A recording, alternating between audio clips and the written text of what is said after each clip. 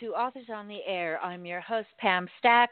We're proud to be part of the Authors on the Air Global Radio Network. I hope all of you are safe, sheltering in place with these strange times that we're in.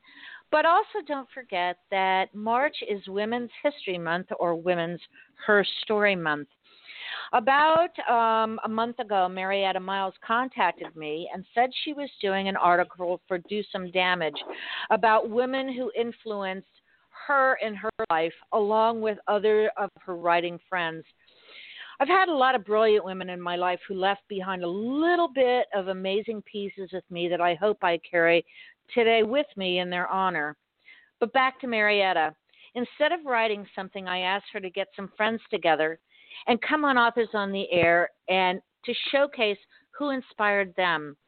So it is my great pleasure that this bodacious lineup of brave and brilliant women are here today, and I turn over the show now to my guest host, Marietta Miles. Marietta, the microphone is yours. Thank you, Pam. Thank you so much for having us. I'm really happy to be here, and I'm really excited that everybody's joining us. We have got some brilliant women who are about to speak, and we're coming to you from New York City, from L.A., and from all places in between. We've gotten ourselves together so that we could celebrate Women's History Month in the best way that we know how. And tonight is really an invitation to join us again this coming Monday. This coming Monday over at Do Some Damage, we are going to have essays that all of these women have written about the remarkable women in their lives and who has inspired them and who they hope to inspire. I've had the chance to read all of these essays, and they run the gamut from being funny, fierce, and emotional, but they're all really interesting and very valid, and I suggest you come and join us. Tonight we are joined by Allison Abel, Sarah Chen, Jen Conley, Dharma Kelleher, Mia Manansala, Renee Pickup, Cindy Rossmus, Sandra Rutan, Sean Riley Simmons, and Holly West. So we have a big lineup, so I'm going to go ahead and get started with everybody. And our first And I want to just interrupt. I just want to interrupt for 1 second. We have a new caller, area code 310. Who's this? Area code 310. I guess it's me. Sorry, this is Sarah Chen. Hi, Sarah. Okay. So I'm going to click off. I guess that's me. I'm going to click off Mind My Business and go ahead, Marietta, with your first guest. Oh, thank you. Thank you so much. Holly West is our first guest. Holly is the Anthony Award-nominated writer of the Mistress of Fortune Historical Mystery Series. She was nominated for the Left Coast Crime Rosebud Award for Best First Novel.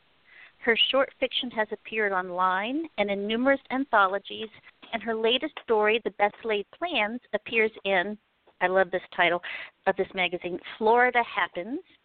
It is the 2018 BoucherCon anthology. She's the editor of Murder A Go-Go's, a crime fiction anthology inspired by the music of the Go-Go's, the proceeds from which go to Planned Parenthood, so please go pick that up.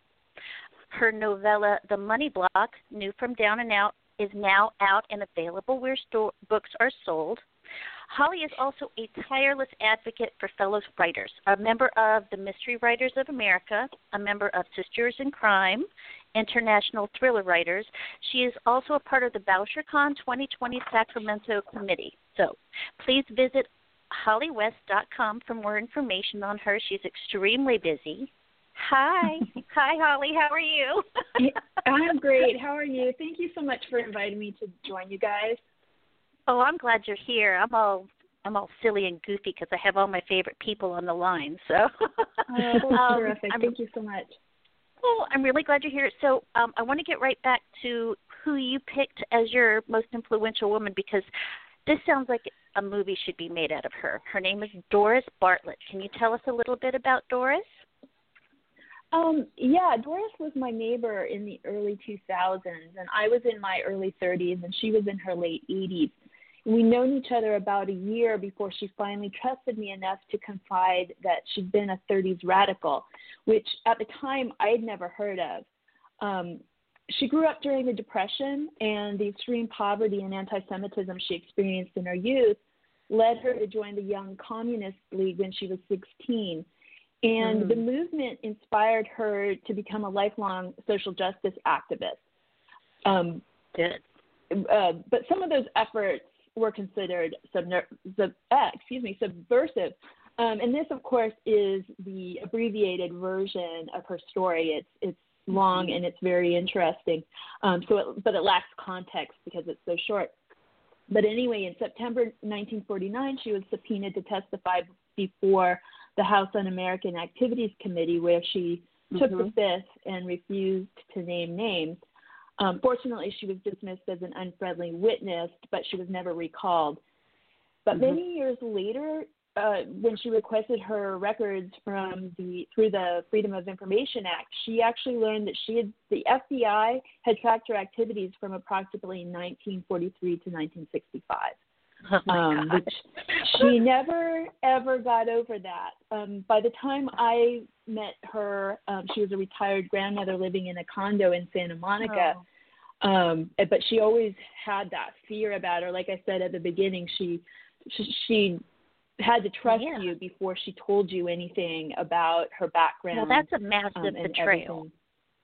You know, it really is. It's a huge betrayal when all you were doing is what you thought was right, and then you are actually being followed by your country.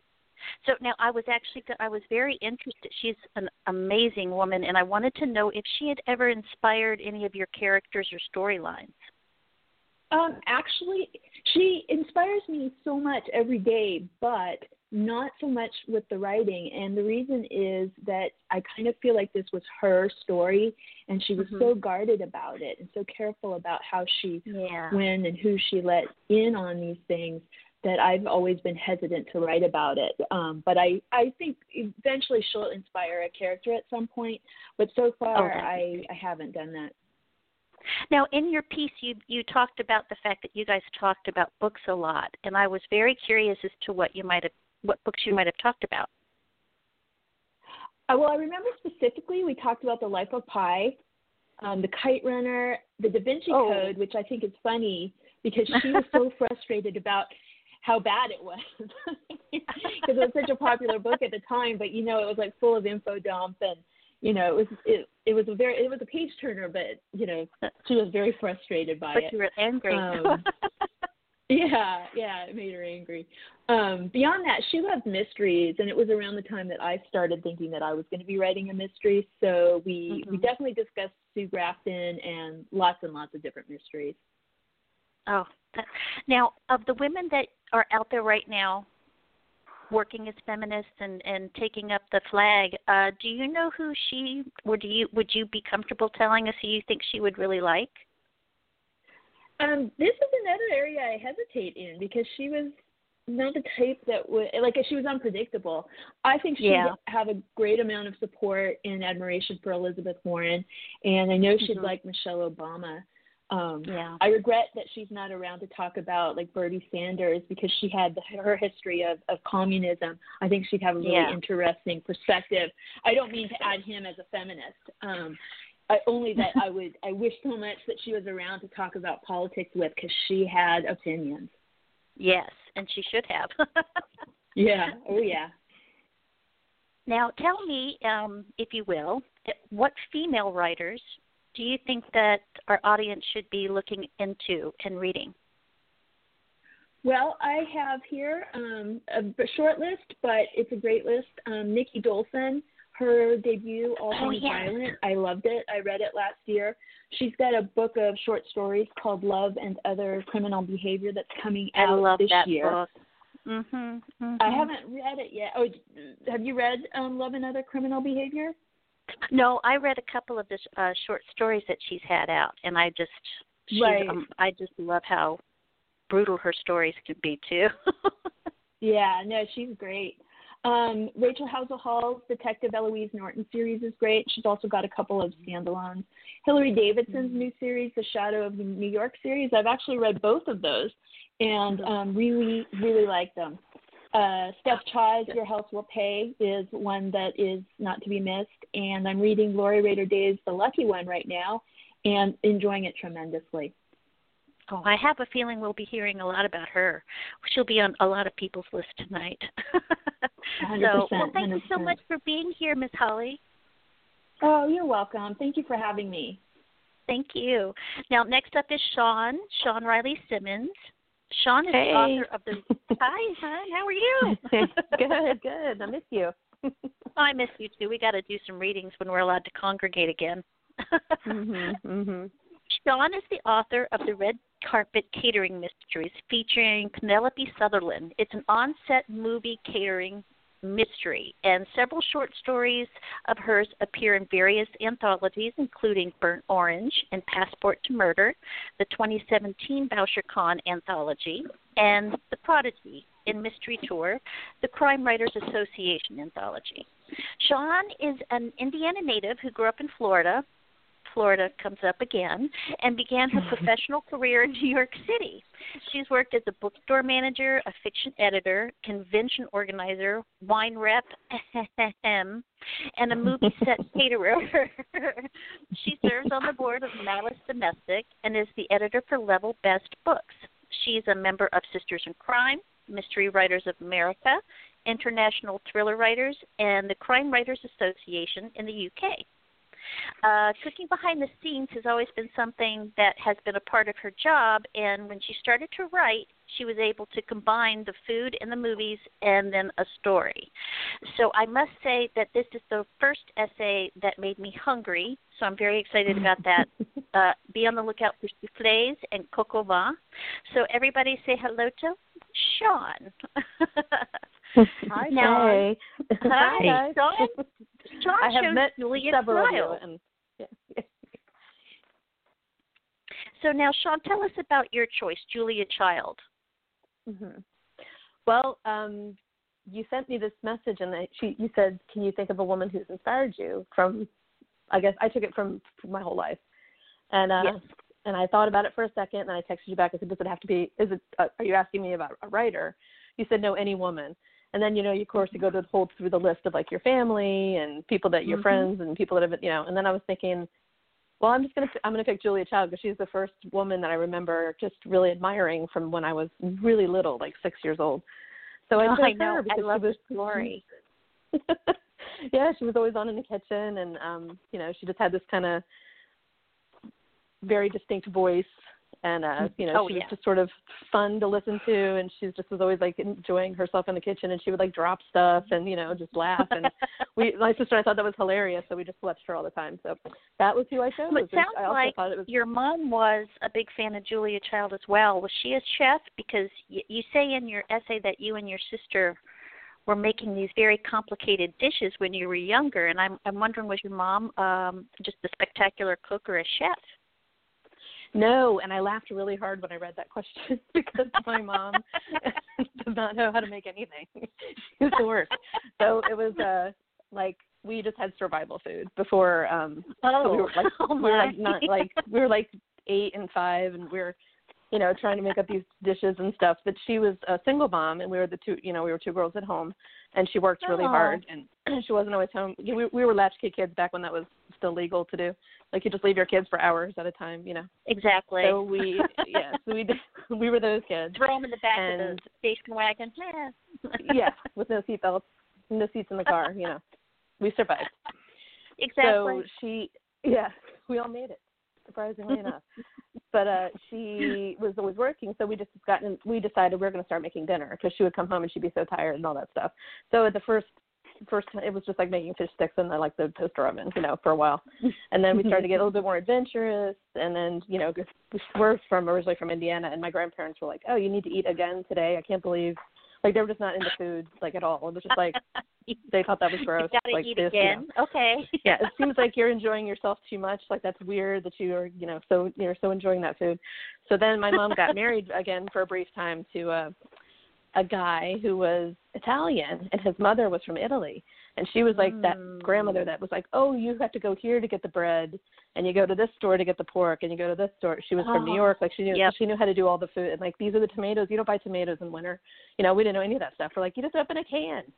So she showed us all that stuff. So that's how it came about. That's how we got interested in it when we were like 9 and 6. And so you aren't you guys all hungry now? I told you. All I'm thinking about is olive oil and bread. You were almost all of your writing, catering and the catering industry is sort of the backdrop. Did that make it easier for you to do some of these stories? Yeah, well, when I sat down to write, I had my son, and when he was a baby, I decided to stay home with him, and so that I said, well, now is the time for me to write that great novel I've been thinking about this whole time. And I've always been really super into food, and I thought, well, I've read a lot of culinary mysteries. I'm involved with Malice Domestic, and a lot of them come through our convention, and I've really idolized these women for a very long time. And I thought, well, this is such a cool. I mean, how cool would it be just to think about food all day and then write about it? I mean, how neat is that, But I had I do. Yeah. So you see the bakery ones, and then whatever the different variations are. And I said, well, I've never seen a movie set one. And I said, well, I've done that, and I've seen catering ones. Like I love Catherine Hall Page. She's a good friend of mine, and I just idolize her. And I thought, well, that she's a caterer, but I thought, this will be my little twist that I think is unique, and that's why I chose it, because I could also just kind of reflect back on things I'd seen on movie sets, So it was kind of like a no-brainer basically at that point. So because they can be very dramatic backdrops. I would think there's a lot of emotional drama going on. Yeah, people get weird about their food. And well, you rich people are just weird in some of your writer friends, and I was going to ask you if you could give us the names of some of female authors that you think we should check out. Yes. I have Lori Rader Day on my list. When you said that, I started, that cracked me up because I just got her new book too. Well, I chose my list. I have so many that I could spend the rest of the hour talking about everyone that I love, but there are 4 people that I chose that it's like when their books come out, it's kind of like, oh my gosh, everything's right in the world. Like I've got a new book from this person. And the 4 people I chose for that are Louise Penny, who I adore, and I love her books so much, and also there's food in them. Katrina McPherson is just such a joy to read her. I mean, I just love her books. And Lori, of course, is just also a wonderful person. And Anne Cleese. And those are my 4 that I'm just sort of like, it should be a holiday today. I should not have to do anything else besides sit and read this book. So that's why I chose them. And that was the only thing I made up that category for myself. So that's how I did that. Holiday. Yay. I think we know where we'll find you on those days. Good job. I like those. Well, thanks. Thank you so much for being here, Sean. You're welcome. Thank you for having me. Appreciate it. Oh. Yay. Now, I think you've actually met Sandra several times. We are now going over to talk to Miss Sandra Rutan. Sandra is also one of the busiest ladies on this list. She had her very first newspaper column at the age of 13. She studied journalism and education in college and has gone on to have several crime fiction books published. Clive Cussler described her writing style as spellbinding, and it is. I've read her. Her works have been translated and published overseas and in several different countries. She also founded Spine-Tingler magazine and was among the first to publish many rising stars in the crime genre. She's a full-time writer and a freelance editor, and I thank goodness for that because she's helped me out several times. And right now, a special note, Sandra has made 2 of her novels, Suspicious Circumstances and Harvest of Ruins, free to download for the next 5 days via Amazon. So if you would like to do some reading while we are all inside, I highly suggest you go check it out. Thank you for being here, Sandra. How are you doing? I'm doing well. Thank you so much for having me, Marietta. Good. Now, I am pretty interested in your choice. Your essay, you highlighted Alicia Elliott, and I'm not sure if everybody knows who she is. I was not obviously as well versed in her as I should have been, but now I feel like she is someone we definitely need to be aware of. She is very smart, and she's primarily known for her nonfiction, and she's at the forefront of a current Canadian discussion regarding just a lot of missing and murdered Indigenous women within Canada.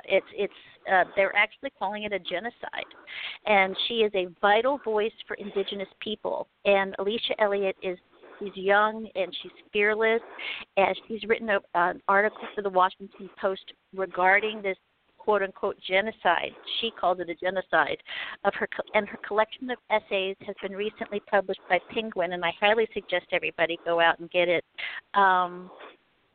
So tell me about Alicia. Tell me about Alicia Elliott.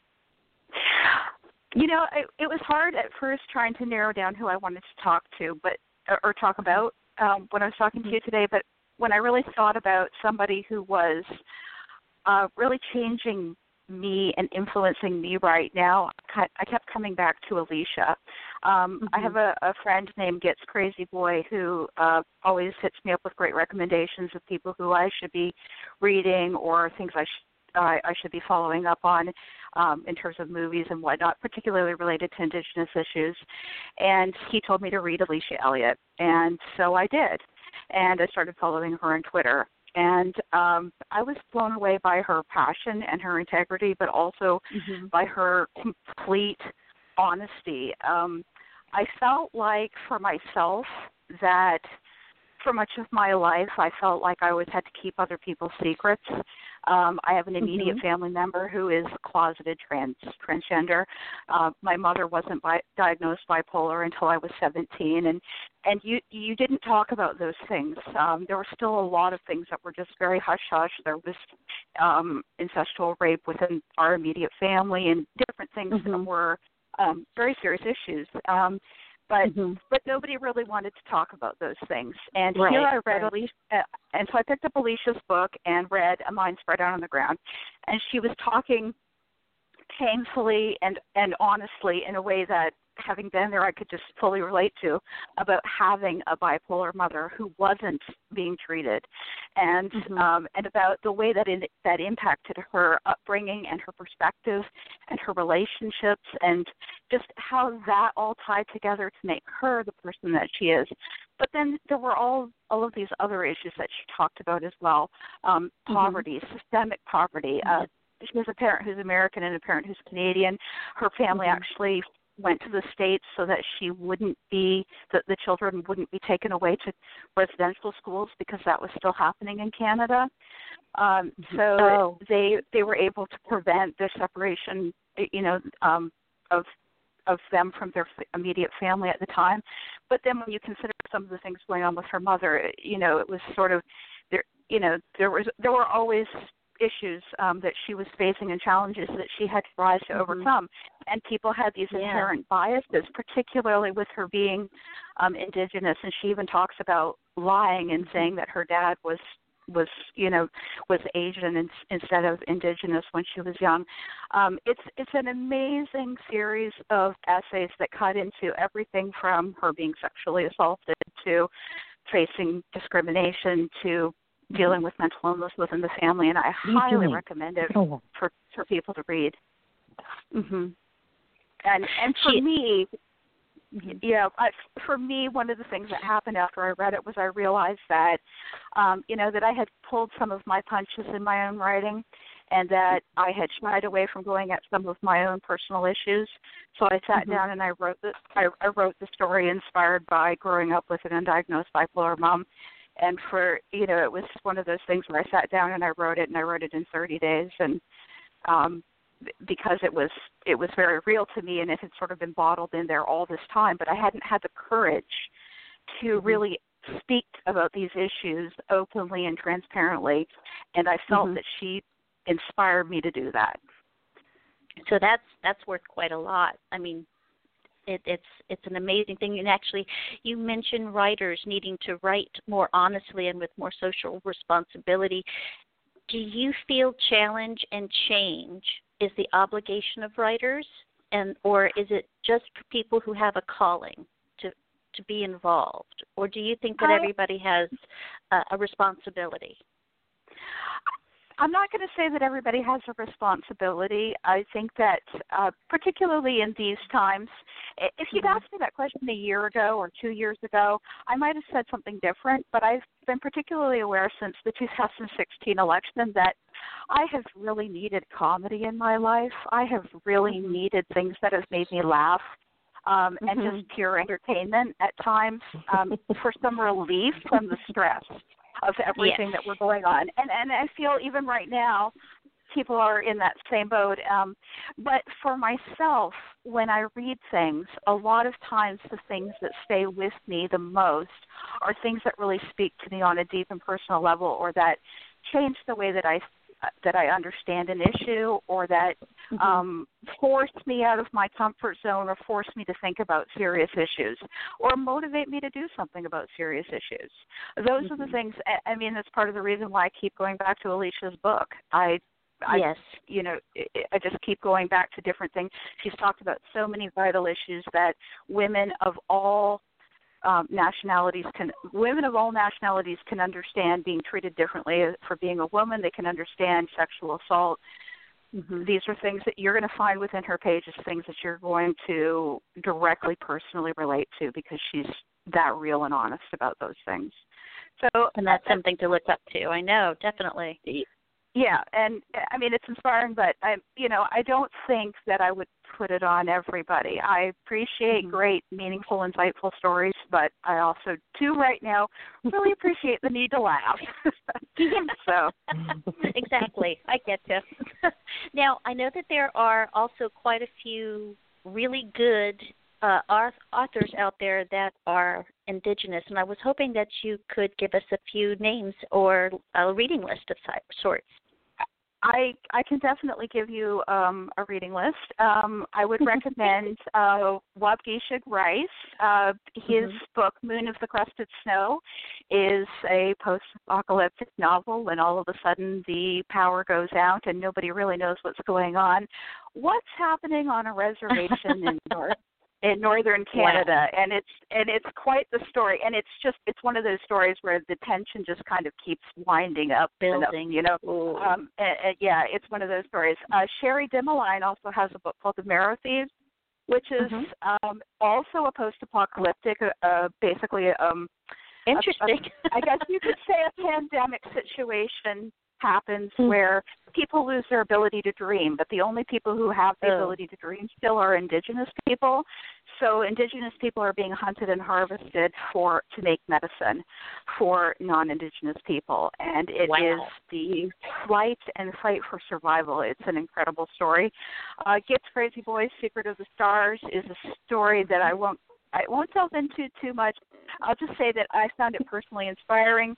If you're into horror, then you want to turn to Stephen Grant Jones. He's a prolific horror writer. Al Going Back, I recently read Tribal Screams, fantastic collection. Of course, he's a Stoker-nominated author. And other Indigenous authors, Gwen Benaway, Ariel Twist, Tanya Tagak, Tommy Orange, Tanya Talega, Eden Robinson, Darcy Little Badger, Rebecca Roanhorse. We can go on and on. Yes, there I've heard are good things lot. about Ariel Twist and Tommy Orange. Yes. Yes, there's actually a real depth of tremendous Indigenous writers right now to be reading. I'm so glad you were here and brought that up to everybody, because there is such a large catalog for people to choose from to go to. And I'm so glad you brought that up. I'm glad that was your choice. I was really excited. Well, I was very glad to have the opportunity to talk about her. Well, thank you. And I thank you for being here. Hope you have a good evening, and you're going to stick around and listen to everybody. And next up Marietta, is actually Miss Cindy Ross. This is Pam. Yes, I'm ma'am. going to jump in just for a minute and remind everyone that this is Women Writing Their Own Herstories, or Their Own Histories, with Marietta Miles. I hope that you're tuning in.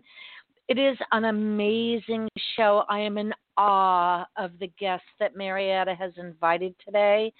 I also want to say that one of my inspirations and my my sheroes, are the women who have joined us today, who've been so honest and so open about their lives. And I know all of you, and I admire all of you. So thank you for being here, and the microphone is yours, Marietta. Oh, thank you so much, Miss Pam. Our next guest is Cindy Rossmith. Miss Cindy is a Jersey girl who looks like a mob wife and talks like anybody's from West Side Story. And her noir, horror, and bizarro stories have been published in some of the coolest places, such as Shotgun Honey. Let's give a shout-out to Mr. Ron Earl. Magazine, Dark Dossier, Horror Sleaze, Trash, and Rock in a Hard Place. She is the editor and art director of the webzine Yellow Mama, which most people consider one of the best zines you can go to for crime fiction. I know that I love going there. I love reading everything about it. It's brutal, it's tough, and it's very grown up, so please visit. Now let's all say hi to Miss Cindy. Hi, guys. Cindy. Hi, Cindy. Hi. Now, I love your choice for your inspirational woman. You chose Carson McCullers.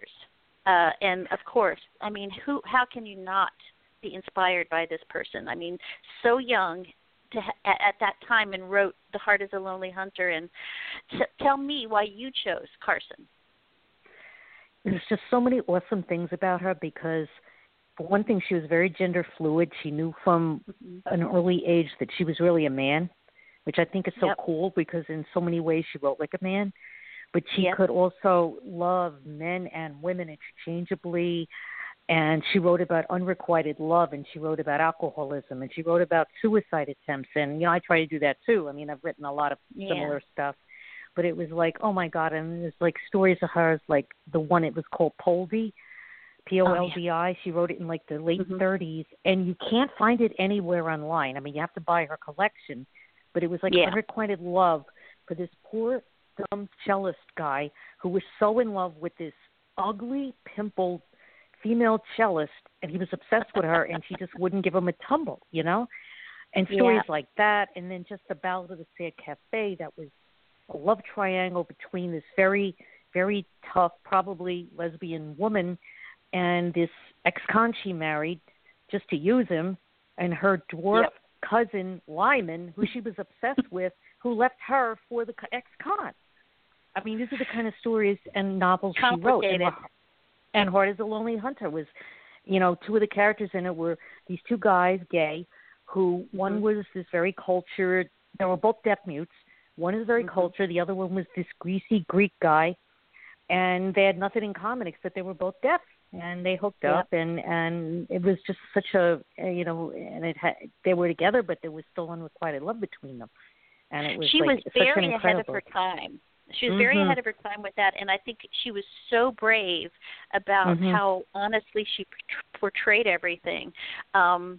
And I'm really glad you chose her because hopefully we're going to get a whole new wave of people interested in Carson because everything that she's written about is important right now because I think perhaps maybe now the society might be ready for those kind of thoughts. So on that note, though, on new female writers, I wanted to ask you, as I said before, you're in charge of Yellow Mama magazine. You're an editor, and you work very hard there, and you have published a lot of up-and-coming female writers. I'm not saying I'm up-and-coming, but I did get a story published there, and that was literally made my year. Why don't you tell everybody about Yellow Mama? Tell us everything that you like, don't like when people send it to you. Where should they write in if they want to send something to you? I did include the link in my when I answered my questions, but you know anybody can you know look up there. We're on Facebook under Yellow Mama Webzine. You can find us under Yellow Mama Webzine on actually if you just Google us. And we want crime fiction, noir, psychological horror, supernatural horror, cutting edge. You know, don't send erotica. I hate it. Don't send fantasy. I hate that. You can send sci-fi, you know. But, you know, it's like, you know, I always say, write from your heart and your ass, and you'll get there, you know. Exactly. Now, also, one of the things I want you to tell everybody, who is Yellow Mama? Yellow Mama, Big Yellow Mama actually. Yeah, was Big Yellow Mama. Alabama's electric chair, which they retired after executing Linda Lyon. I forget how many years ago. I think it was like 30 years ago. But it was painted with, this electric chair was painted with this ugly yellow paint that they paint curves with because they had extra paint and they figured, let's just paint it. And that's what we named it after. And I've had a lot of people, you know, real like politically correct, you know, who don't belong there saying, oh, I'm horrified that you're named after this electric chair. I want to withdraw my story. I'm like, okay. You know, Alrighty. there's plenty of other people waiting in line, you know, and, you know, we like but I think it's the perfect writers. name. Yeah, it's the perfect name. You know exactly what you're getting when you go to Yellow Mama. Yes, exactly. So, and you know, I suggest you do it. And there's something for everybody. I mean, all different types of writing and fiction and poetry, and we'd love to have you guys send us stuff, men and women. But it's grown up, so don't be offended, please. Not at all. And speaking, I want to talk about your favorite writers because I'm looking at this list, and you've got my three big ones on the first one. So give me a list of your favorite female writers. Okay, beside Carson McCullers, I love Flannery O'Connor and Joyce Carol Oates. And Flannery O'Connor, Flannery O'Connor I love because she writes regional. She wrote regional. She's been dead like 50-something years. And she wrote about people she knew in her neighborhood in the Deep South, the rural Deep South. She wrote about religious hypocrisy. She wrote about racism. She wrote about a whole lot of stuff. And I pretty much like to write about my own like Jersey type urban area, alcoholism, drug addiction, wife beating, all that. And then I also love Joyce Carol Oates because, first of all, she's a fellow Gemini. And second of all, she is, you too? Cool. Well, no, not me. I'm married to a Gemini. Oh, yeah. Yeah, you know, that's a total package. That's okay. No, but Oates is so versatile that I want to just point out 3 stories she wrote that are so completely different. She wrote 3 Girls, which is about 2 college girls that were kind of sweethearts in the 50s in the Strand bookstore. And who do they see there but Marilyn Monroe in disguise, like incognito, buying a whole shitload of books. And they felt like they had to defend her, you know, from the, you know, people that might recognize her. Yep. And then it's during a snowstorm yet, too. And the 2 college girls share their first kiss at the end. Another one real fast is it was called Where Are You Going, Where Have You Been? Where this adventurous, this adventurous teenage girl is, oh my God, it's just like, I still got chills of talking about it. I know. He's waiting on her porch, and this guy shows up, him and his friend, and he's in disguise. He's got in this black wig, and he's got these I want to throw up. Stuffed with newspapers to make himself taller. He's a serial killer. And you know he's going to kidnap her by the end, and she has to go with him. And then the last one, and the last one is The Accursed Inhabitants of the House of Bly, which was a prequel she wrote to Henry James's Turn of the Screw. Now, I got chills talking about all 3 of those, and they're all by the same writer. I mean, I know, how can you not be impressed? You know, and just the fact that she said daydreaming about writing, even without writing yet, is work. And if somebody calls you and says, am I disturbing you, you should say yes. Not everybody would understand it like us. And I don't know about you guys. I agree. I think you women writers out there understand exactly what I'm talking about. Oh, yay! Marietta, may I ask a question of Cindy? Cindy, sure. I love what you just said this second. You said daydreaming. You talked about daydreaming. Professor David Morrell, who is the co-founder of the International Thriller Writers, as you know, and the creator of Rambo, said that he thought it was a shame that adults don't daydream. He said you find yourself when you daydream. How do you think about that? He's right, because daydreaming is what a lot of times you don't feel like you're writing, but you're daydreaming about what you're thinking about something, you're dreaming about something, you're anticipating something maybe that you're going to write. So it's really true. You're writing. Yeah. You know, I love the fact that the people that you chose are typically our marginalized communities. So right now I want to say that Two of my sheroes for Women's Her Story Month are Dharma Kelleher and also Agatha Christie. Oh, my. So, yes. And thank you. Whoa. Thank you for that, Wow. and I'll let you go back, Marietta, okay? Well, thank you so much. Thank you so much. Well, I'm actually going to say thank you to Miss Cindy, and I'm going to bring in our next guest, and I'm going to have her introduce herself if she doesn't mind, because really, who's going to do a better job of introducing Renee Pickup than Renee? Please. So, Miss Renee's coming to us from the desert. I'm assuming you're still out there with all the crazy people driving around and trying to get away from everything. They are home. They cracked down on Airbnbs and hotels, so we getting a little bit of relief.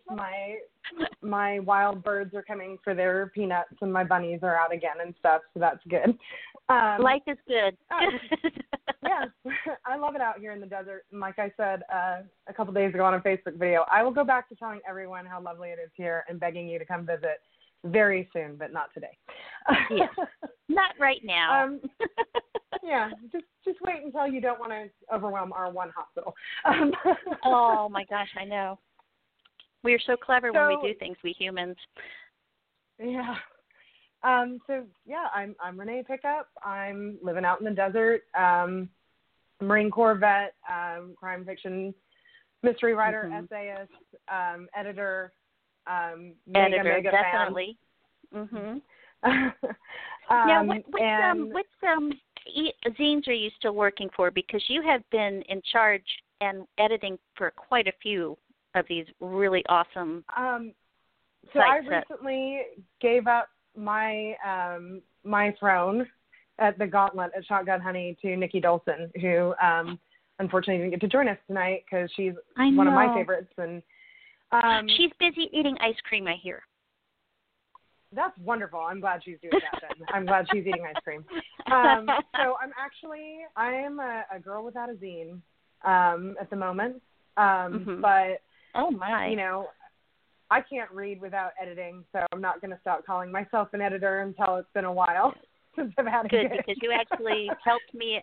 You worked my very first book, Route 12. I remember that, and I remember learning so much from you. I loved it, and it was one of the best experiences of my writing career. So, yay, everybody so go to happy Renee. To hear that. Yeah, now, thank you. I loved working on that with you. Well, thank you. I'm very interested to see who you've picked for your inspirational woman. Yeah, so like I mentioned earlier, you hear like who's the most inspirational or influential, and it is I spun the hell out. Because to me, women, amazing women, strong women, like that's my religion. Yep. And it was like my grandma, my mom, Ruth Bader Ginsburg, Michelle Obama, you know.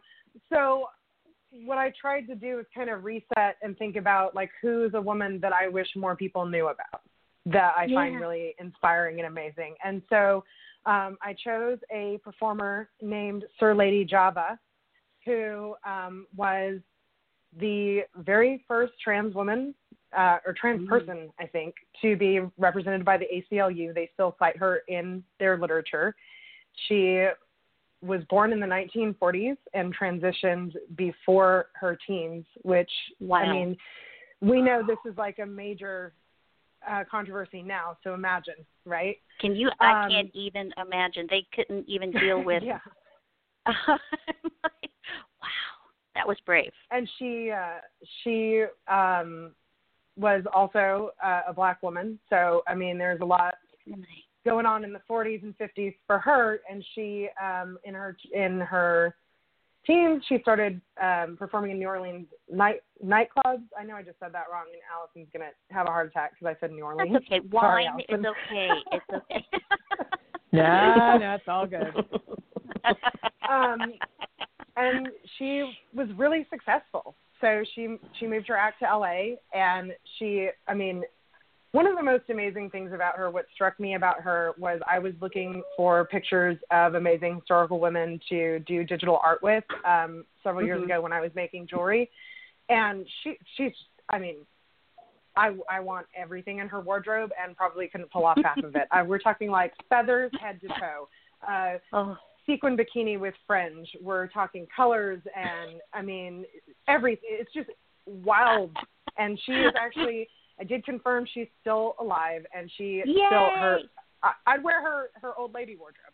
Colors, sequins, big old butterfly glasses with fringes. I mean, she is so loud. Like, she lives so loud. And, you know, pretty soon she's friends with Sammy Davis Jr. She's friends with Red Fox. She's got a recurring gig at Red Fox's nightclub. And a little-known law that was meant to, and this is in big old square quotes, protect club owners, said that it was illegal to perform impersonating a person of the opposite gender, which, of course, the understanding of what trans was and all of that at the time was that, unfortunately. So she fought it. She went after it. She challenged it with the ACLU. She picketed the club after getting shut down by the police. She, like I said, was represented by the ACLU. The case was dismissed. It was later overturned in an unrelated case, but she continued to perform, and she was, you know, just this amazing underground hero that you don't really hear a lot. And actually, it's weird because if you Google Sir Lady Java, and she is so, I mean, like I said, you know her when you see her, if you know what she looks like, but you'll see pictures of Marsha P. Johnson and other Black trans activists because her history is just getting kind of absorbed. And Are there books? Wish more people knew about her. Does she have a biography? Is there anything out there that you know where people could look up and learn more about her? So I got a lot of my information off the internet. I did find out when I was trying to just make sure I knew where she was at now, that there is a book called Trapdoor, Transcultural Production and the Politics of Visibility, edited by Raina Gossett. And there is the lead essay by Treva Ellison. It's called The Labor of Working It, The Performance and Protest Strategies of Sir Lady Java. And that is work with a Q.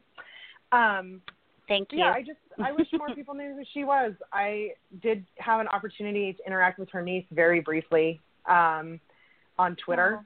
So that was cool. And, you know, I love her because she's an outsider, right? In every way you could imagine for the time she was living in. And she went to bat for what she knew was hers and what she wanted to protect for the people doing the same thing she was doing. And she was on the front line. She looked fucking amazing doing it. Yeah. Yeah. And that, you know what?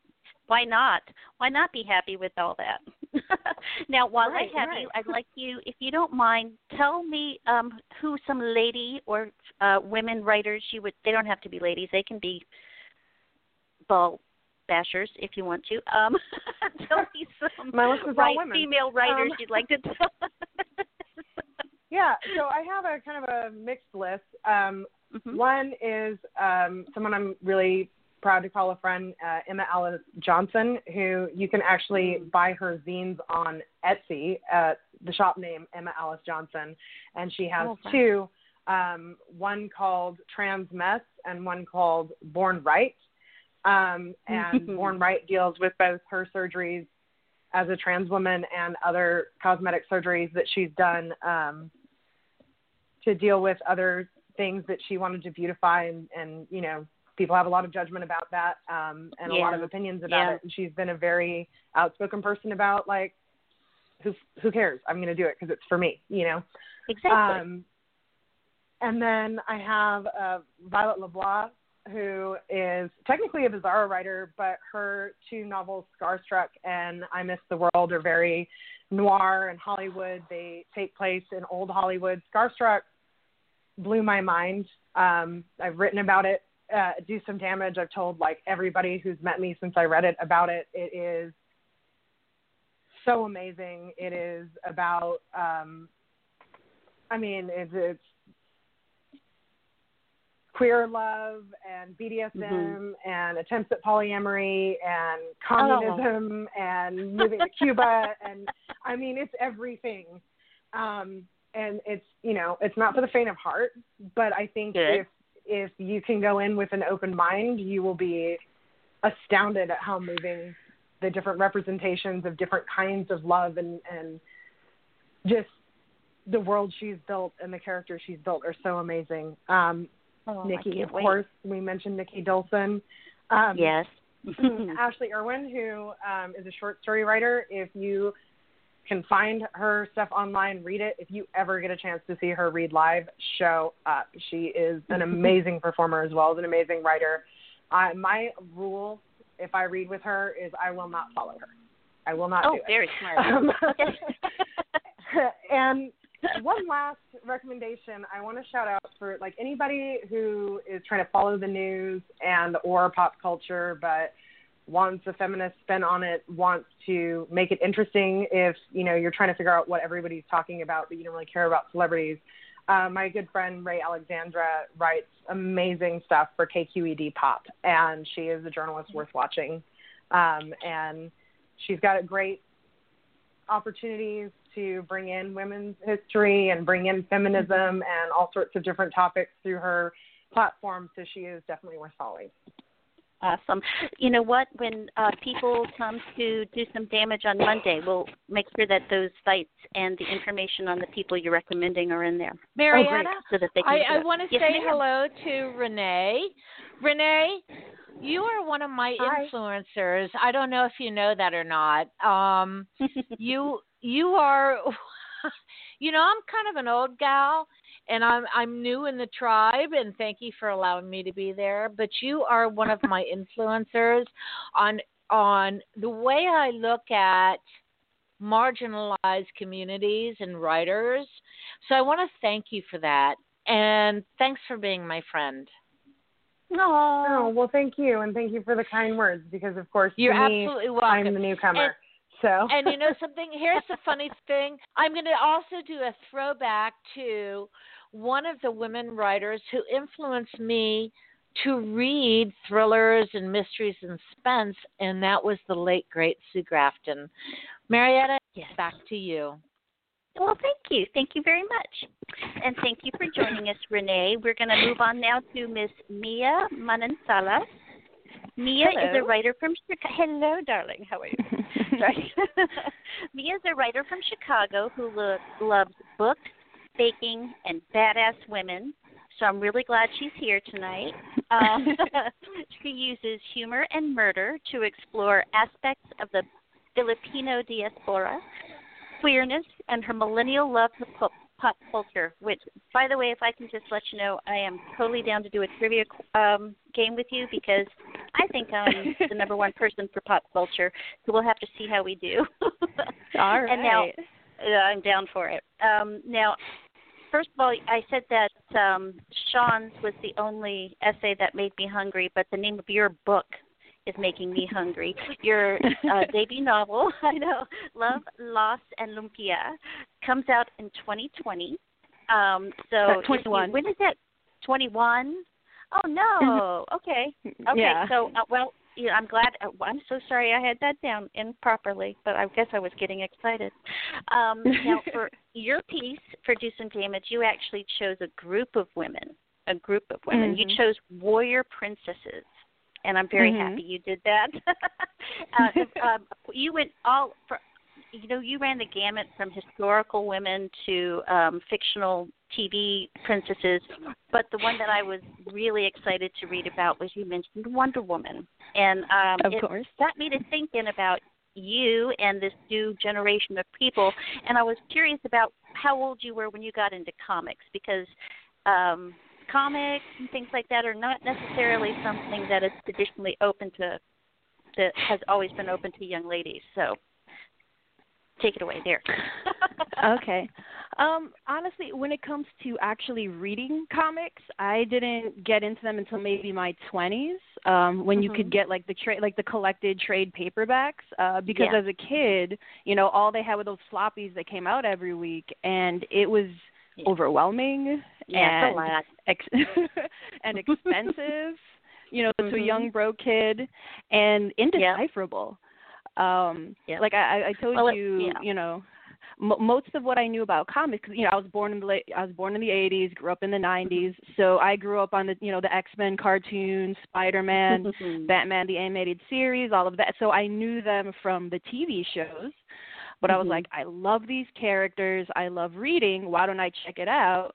You know, I pick up my first issue, and like every other page, there's a little box with an asterisk that's like, oh, to understand this reference, check out this other comic, like Amazing Spider-Man number blah, blah, blah, blah, blah, blah. And you're like, what? And make sure you buy that. Yep. Yeah, it was like little breadcrumbs. It's like, oh, you couldn't just pick it up and read it. You had to be like, well, yeah, reference this to reference that, and it was a lot. More like a giant puzzle and nothing. Yeah, exactly. And you mentioned that you started reading manga in high school. Yeah, that was much, much easier. You know, Japanese I'm actually comics. a big fan of manga, so. Oh, okay, yeah. I mean, some of the listeners who are not familiar, manga are Japanese comics, and they are released, at least the way we get them here in the U.S., they're released into collected volumes. They're separated into arcs. So you could, you know, yes, you have to read them sequentially. You can't just pick up, like, number 5, you know, and expect to know the story, because another thing, it's an arc. There's a beginning, a middle, and an end. It's not like the Marvel Universe, which like resets itself every few years. And no, it's very I don't know if you were a Bleach fan or anything like that, but you know that is one of the longest running animes and mangas, and it's another arc coming out. So yeah, it is. They do it so that each arc is a story itself. So, but I could talk forever about that. Let me just stop. But you were talking about how you finally got into that in high school, and it is so much easier to read because it comes in volumes. Yeah. And what were the really ones that you were reading? I started with Inuyasha, which was written by a female mangaka, Rumiko Takahashi. She's kind of a legend when it comes to manga. I really like, if we're talking mystery, like Case Closed. You know, Detective Conan was a lot of fun. Like Clamp, the whole like magical girl transformations were a lot of fun.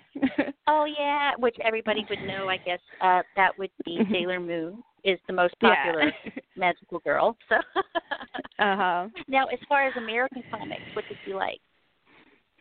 For American comics? If you want to stick with like the well-known like Marvel, DC properties, Gail Simone is hard to beat. Her Birds of Prey run was amazing. Her take on the Barbara Gordon Batgirl was great. In the essay I submitted to you, I mentioned that her, as I talk about Wonder Woman there, I quote her twice regarding her run on Wonder Woman, and it's amazing.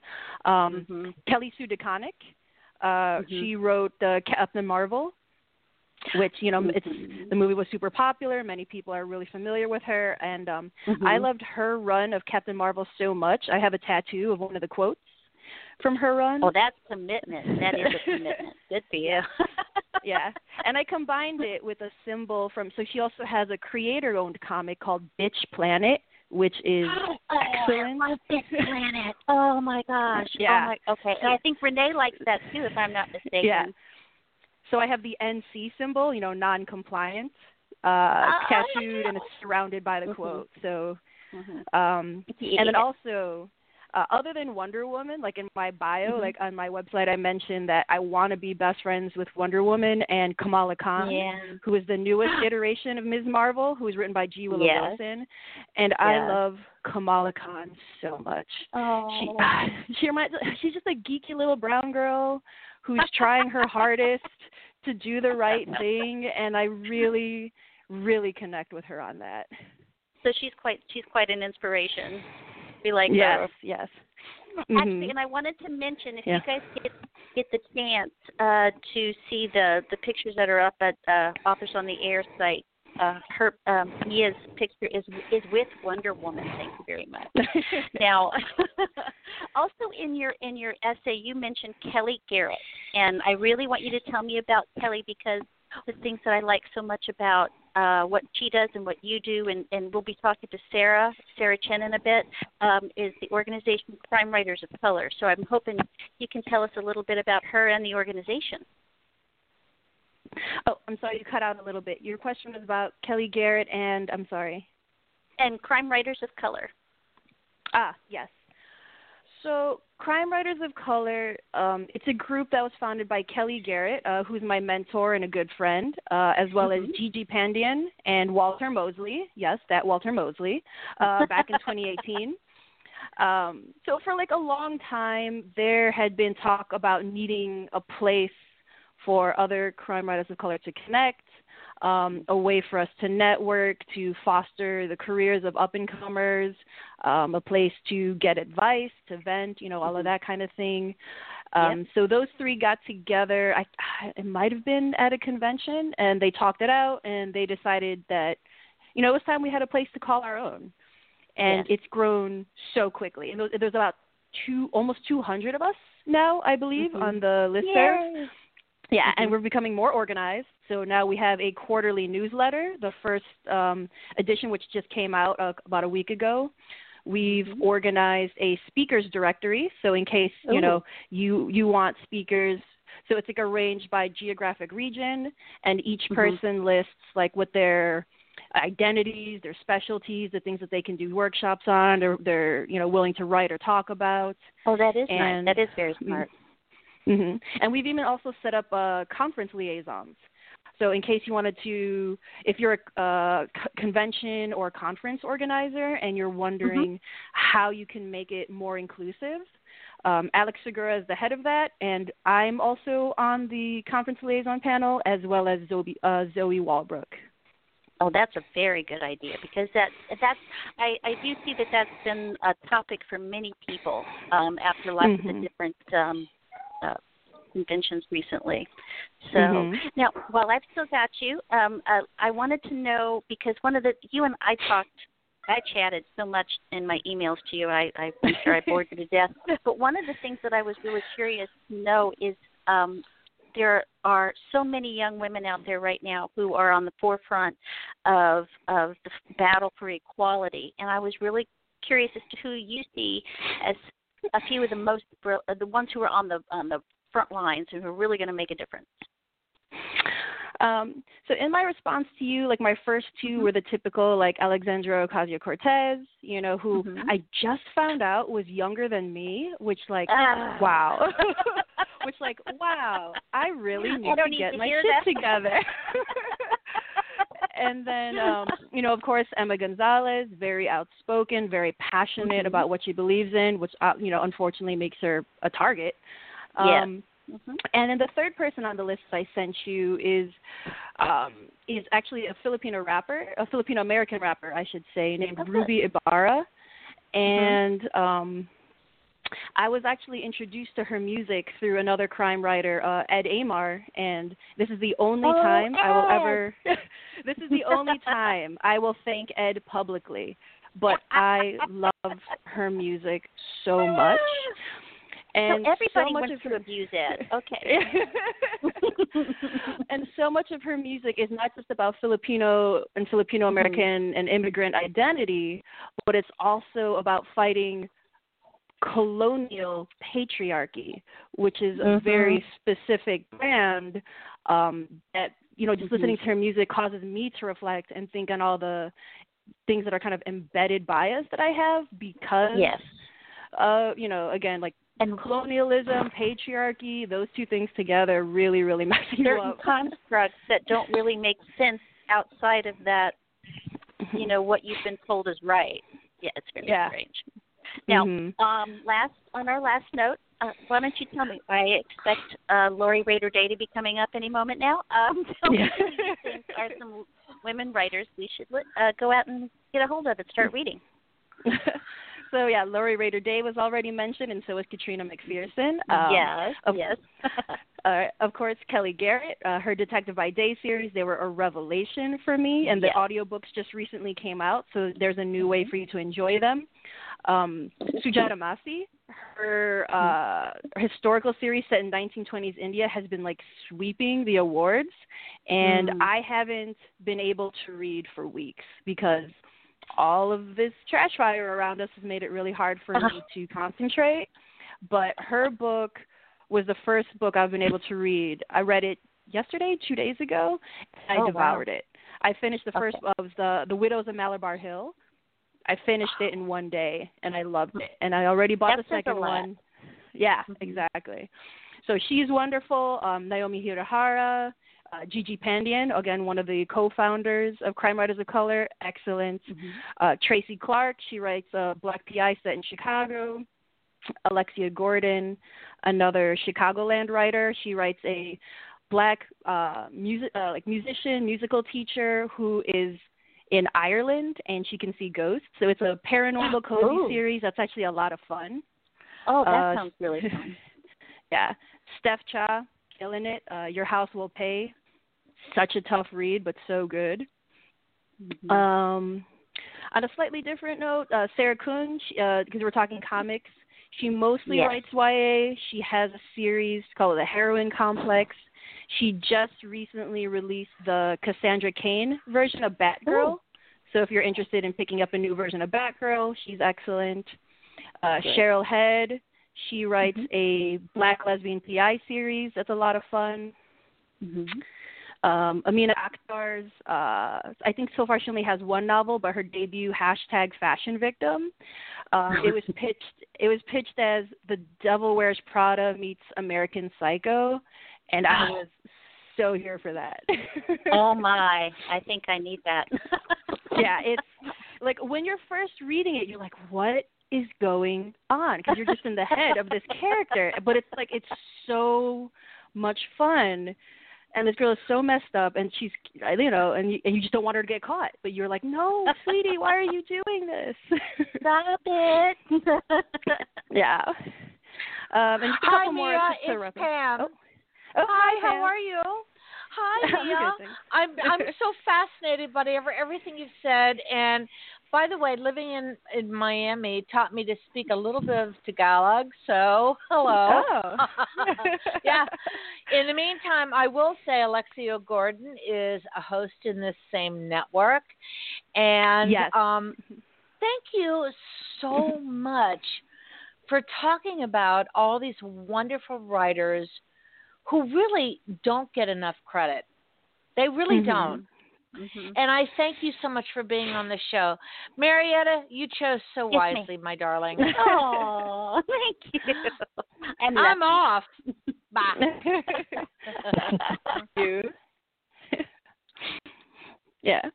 I have a very long list. I'm sorry. I'm almost done. There's just a couple more that I want to shout out.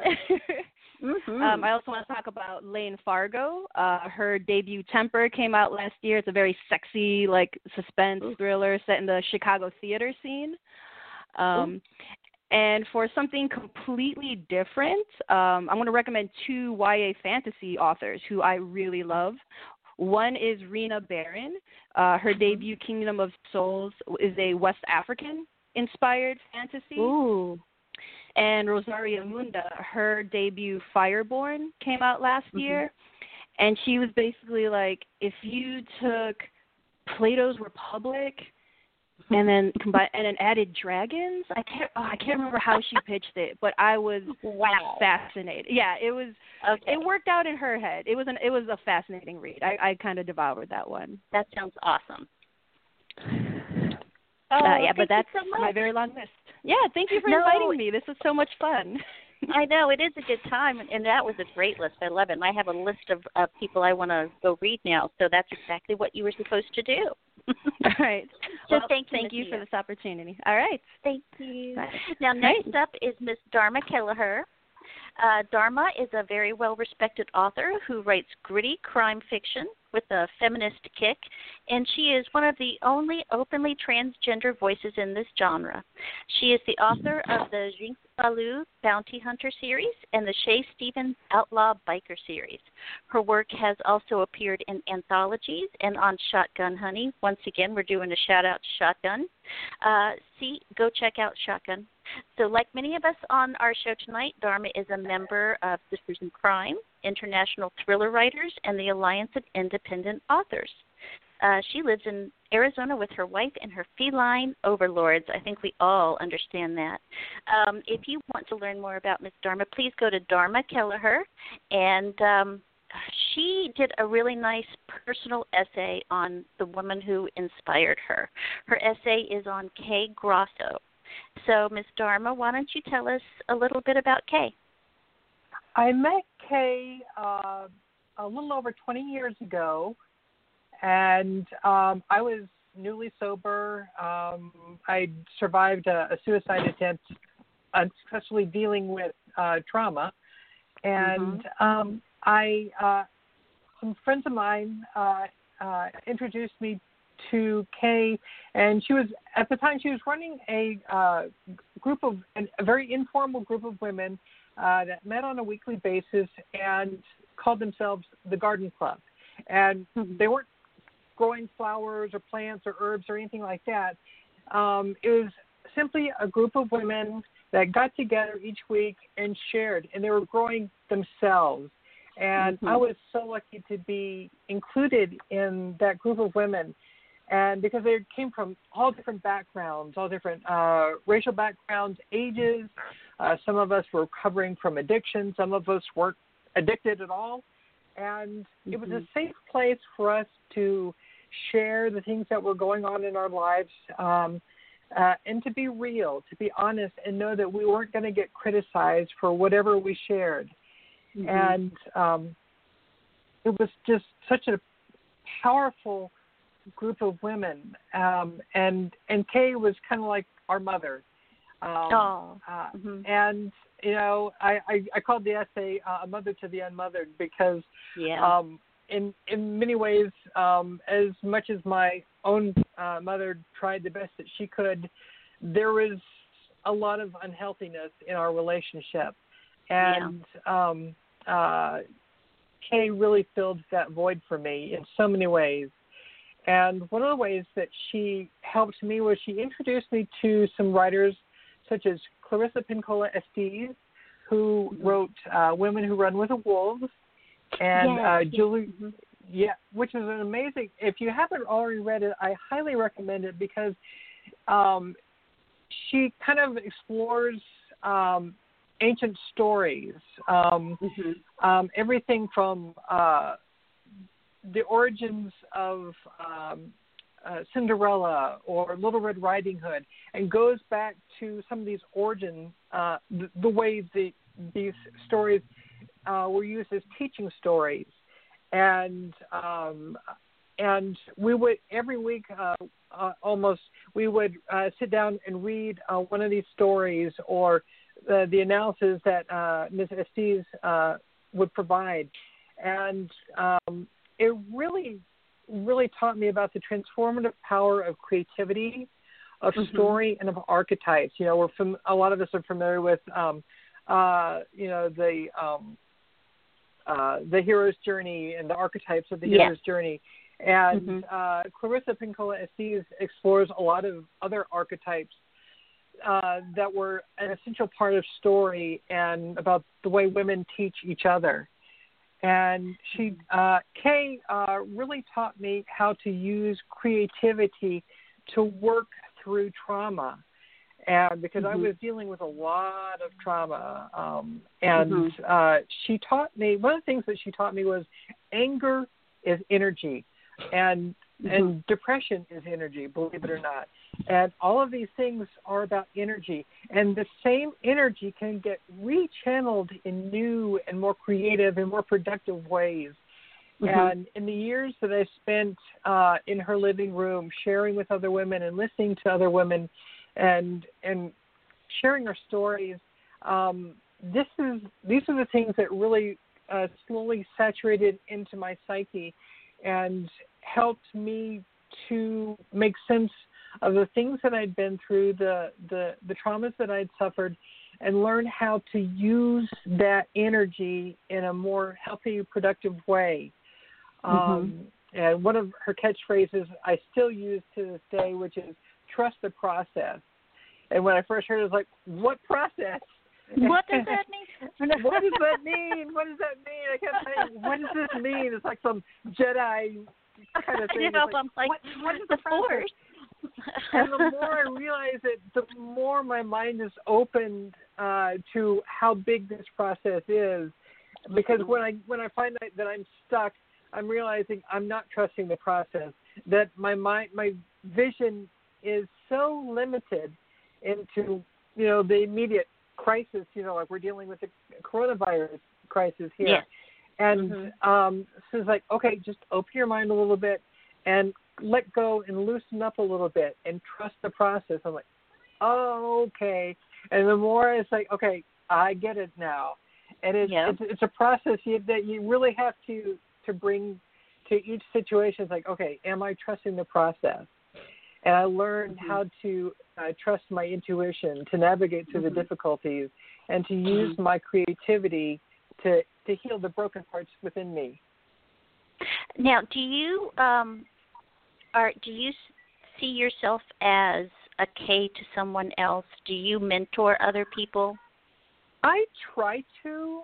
I've been. I was a part of Big Brothers Big Sisters for a while, and so I was the big, and I had a little that I was a mentor to, and I've put it out, and I haven't had anyone take me up on it, but I would really like to mentor another trans person, binary or non-binary, doesn't matter, that is interested in being a crime fiction writer, because there are just so few of us. There's myself, and there's just a few of us. Renee James and we're like kind of the two main ones in crime fiction, and we need more. And there needs to be a safe place to go. Yep. Exactly. And I want to be. I put it. If there's any trans woman out there, or trans person rather, out there that is interested in getting into crime fiction, get in touch with me, and I'd be happy to provide whatever feedback or mentoring I can do for that. DharmaKelleher.com. Go That's visit right. her. Yep. Now, you had mentioned Women Who Run with the Wolves. I was also going to ask you if you had any other recommendations for our listeners to read. Julia Cameron's The Artist's Way is great. And some other. Last year I read Remember by Patricia Shanae Smith, and fans of Gone Girl or Girl on the Train will really love this story. It really spoke to me because it deals in part with the trauma and the way that we deal with trauma in creative ways and sometimes not healthy ways. And Patricia's story just really touched my heart. Is really gripping suspense thriller, absolutely gripping. I mean, from the first scene, you're like, oh my gosh, what's going on here? and so I highly recommend that one. And of course, I just recently read Seven Crows by Kate Kessler, and I think she and I are sisters from another mister, because the Seven Crows deals with a woman. She's an ex-con connected to outlaw biker gangs, and it's like it was very similar in ways to my Shay Stevens series, and it was in a great way. It is with her own take on it. So we were both influenced by the Sons of Anarchy series, and we both wanted to have stories about outlaw bikers, but from a female perspective. So it's very different. Yes, definitely. Not just the old ladies, not just the girlfriends, but something where the women are in positions of power. And of authority, yes. I like that. Absolutely. Yeah. And, of course, I grew up reading Sarah Paretsky's V.I. Warshawski series. And what I love about Sarah is, I mean, she's the one that created Sisters in Crime, of course. And, you know, she did it because, as I understand it, you know, editors were saying, well, this is nice, but because you're a woman, you should be writing cozy or something. Leave the hardcore stuff to the men, you know. And she's like, no, screw that. I'm going to write what I want to write. So she writes her V.I. Warshawski series, and I love it. I love it. Yep. So I like women who set their own rules. So exactly. Those are my recommendations. There are no rules. Absolutely. Hi, Marietta. Hi, Dharma. It's Pam. Hi. Dharma, I have to tell you that you gave me an education when we spoke on the radio before that I really, really needed. And it was so authentic and so real. I admire you so much. Thank you for being. You're gonna make me cry. Yeah. No, don't. But you know what? Thank you for being out there, being proud, and I'm honored to be your friend. Oh, thank you. I'm honored to have you as my friend as well. Thank you. And you so know what, much. girlfriend? Talk about your podcast just for a minute. Yes. Dharma, talk about your podcast. Well, my podcast, I went 2 episodes and then it pod faded. Unfortunately, just because it is such a time intensive thing. So okay, so here's the thing: you're hearing it on live radio. I'm talking to you soon. I'm calling you, and you and I are going to talk about it. We're broadcasting to 40 countries and 3 million unique listeners on 70 podcast sites. I love you, Dharma. You are my heart and my soul. Thank you so much. Marietta, it's all yours, baby. Bye. Oh, thank you, Ms. Pam. Thank you. We have 2 more guests with us tonight. My next guest is Sarah M. Chen. Sarah is one of the busiest women in crime fiction. She has worked a variety of jobs, from script reader to private investigator assistant. She's published numerous short stories and a children's book, which is quite lovely too. Her noir novella, Cleaning Up Finn, with all due respect books, was an Anthony finalist. She and Ed Amar are the co-editors of The Night of the Flood, a novel and stories. And now we have The Swamp Killers following that up. She's written for the Los Angeles Review of Books, The Ascent, The Startup, and P.S. I Love You, among others.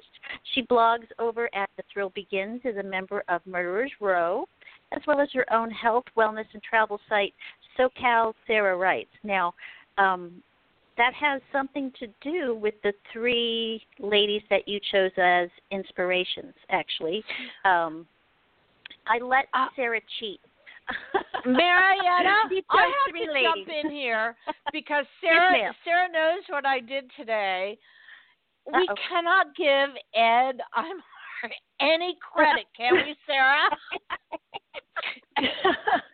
Okay, what did you get out of there then? I love that. That's hilarious. You know, we were laughing about that today, weren't we? If Ed hears us talking about him, his head will swell like 4 or 5 more times. He'll tell you all his sad stories about his Achilles injury. And you know what? It's right, Sarah? I mean, you know, you've been here before.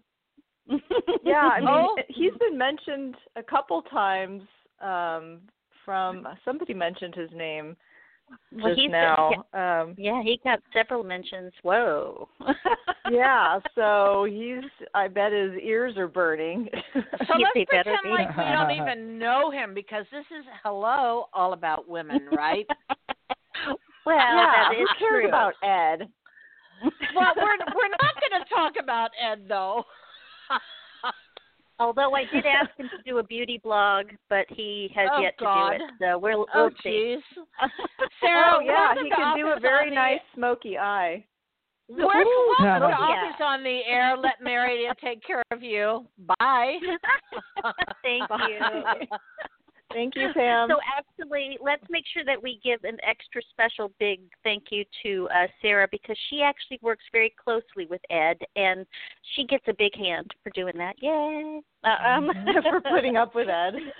I know. He's going to hate this. But now, I want to get to your essay, because I really loved all three of them. I thought they were perfect, especially time in our lives. The first one is all about your mom and how she inspired you to follow your dreams and sort of hustle to get what it is you wanted. She seemed like a very hard-working lady. Can you tell me a little bit about your mom? Yeah, I didn't want to choose her. I just felt like, oh, that's, so typical choosing her mom. And she really did inspire me when I was younger. Not so much, well, I shouldn't say not so much now, but when I was younger, hopefully she's not listening. She just, watching her put herself through school, she went all the way, she went to community college, then she got her bachelor's degree and then her master's degree. And she was married to my dad, but she was, essentially they were separated. I mean, he was hardly ever around. So she was mostly like a single mom. So she worked hard raising me and then putting herself through school. And then she also had a job. And I think it was... See, that's amazing for me. Yeah, I mean, and she was a huge, she had really debilitating migraines. So, I mean, and then I started getting them when I turned 40. And that's when I kind of understood, like, oh my God, how did she do all that with these migraines? Yeah. And actually, well, since we're on the subject, it's going to go against a little bit, my severe organization. Go for it. I know. I'm like, I don't know what I'm going to do. The third, your third choice is actually someone who's been helping you a lot with your migraines, and I think some folks might really be interested in what you have to say about that, because it could help them. So if you don't mind telling them about that. Oh, yeah, of course. So the third woman I picked, she's somebody that is an inspiration to this day. Her name's Patty Tahara, and she's the one that she was actually my Reiki teacher. A couple years ago, I was just really miserable and depressed and anxious and had horrible migraines, and I lost several of my jobs, and I was just kind of hit bottom. And then I found this like random brochure, sign up for Reiki, and I just decided to do it, and that's how I met her. And she's so calming and just very positive, and she's just such this like comfortable or sense of comfort just being around her. She just makes me feel good. She's taught me so much about meditation and being mindful, and she's recommended so many books. I mean, she's kind of just helped me just get back to just enjoying just simple things. I mean, ever since I took her class, ever since I've met her, I started cooking. I started just being outdoors more and just I just redid my whole backyard and just sort of being giving yourself good more things. Yeah, just kind of being more just more self-care. Yeah, and that's important, because I would imagine that that's something that you didn't do for a very long time. Yeah, I've never I don't think ladies do it a lot, actually. I just never thought of self-care as something that was that important, but it is. I mean, it's so important I just never even thought of the mind-body having a connection. And I know everybody. So important.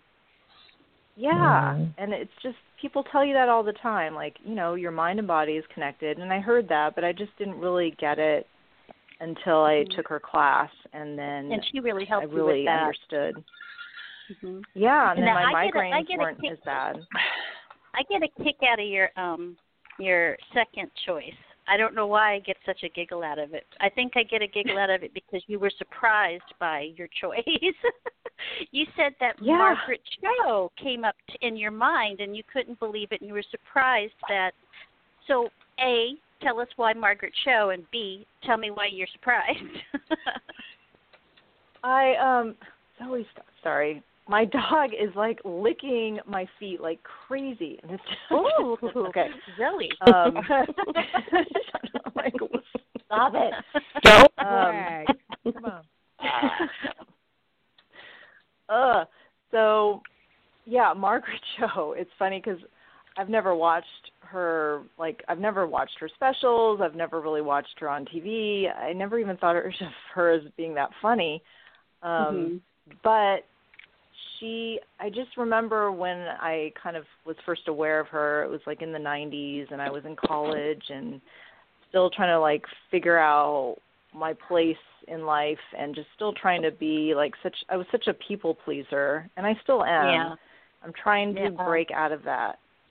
Yeah. But yeah, I know, and it's such a hard habit to break, but but seeing her and she just was so fearless, and I'd never seen any Asian American be that crude and that raw and that funny and honest and real, very real. Yeah, and just so unafraid to, be just all out there, just just kind of a mess, and then just make no apologies. Ever recognized? I'm sorry, but I was wondering, do you think that you'd ever recognized that you needed Margaret Cho? Do you think that you had ever considered that was something you might need, someone to look up to like that? Yeah, and not really. I mean, as an Asian American, because I don't know if there are many folks out there for young Asian Americans to look up to. They don't seem to be. Yeah, you go ahead. Back then there weren't that many. No, I think I know what you're asking. Back then I didn't have any role models really. I mean, there were very few as far as Asian Americans in pop culture, and they all had. I can't even think of any. I mean, it wasn't. They would have pretty minor slim. secondary roles. Yeah, and even with writing, I thought of Amy Tan and the book The Joy Luck Club and the movie, had all Asian cast, Asian director, and that was a big deal. And I actually really loved the book. I know she was criticized for having some Asian stereotypes in her book, but she said, she just wrote her experience, and that was her truth. So I've always liked her, but there weren't that many Asian American role models at all, and I feel unfortunately now there are. Yeah, and unfortunately for some reason we have such ridiculous stereotypes here in our country that I was just so excited to see that you had Margaret Cho there, because she was just such a normal human being, and I was like, I would have totally chosen her. So, and that actually brings me to another thing I wanted to talk to you about. We spoke with Mia earlier, but you also are very involved with Crime Writers of Color. Tell me what you do with them and what they did for you. So I run their Twitter account with Nikki Dolson. Nikki, that's the 17th time we've talked about Nikki. Yeah, Nikki's awesome. I'm so glad that she is helping, or is. I guess it takes two people to do the Twitter account, apparently. Yes, I would imagine. So it's it's a great organization they're supporting there's the members are published award-winning writers like Kelly Garrett and Gigi and Sujata. She just won a Lefty, and then there's writers who just are starting out, and it's just a very supportive environment, and we, maybe can looking offer for a mentor. Yeah, it's a way to ask questions about publishing, or we have different subgroups, like during NaNoWriMo, we'll cheer each other on. So it's just nice to have, we'll have like a NaNoWriMo group. We had the Camp NaNoWriMo, I don't know when that is, June or whenever that is, but there was like a separate Camp NaNoWriMo group. And like Mia was saying, there's a newsletter now, and I thought there was talk of a podcast, but I could be totally wrong. I don't know. Maybe we'll I'm just into that, pulling that out of my ass. Well, there you go. At least it's that. And I just love that organization. I know that a lot of my favorite writers are a part of that organization. Although he's not a woman, John Cosby's a part of that, and I believe Ed Amar. They're not ladies, but we'll talk about them. Now, but since I have you on the line, I want you to tell us some authors you would like us to read. So one of my favorite writers is Kelly Loy Gilbert, and she's a YA author. I love YA. Yeah, I love YA too. I do. I really do. It's something I would really love to actually write. Me too. I've always wanted to, and my book that I've been working on forever is sort of a YA, but then now it's kind of more, a 19-year-old character, so that's not quite YA. But it seems... we could come up with a brand new category if you want.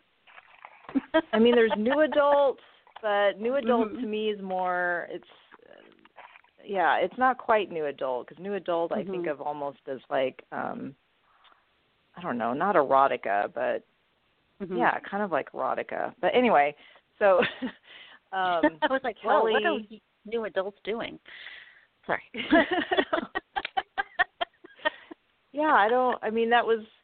I haven't heard about new adult that much. It was sort of a big thing a couple of years ago. But I don't know.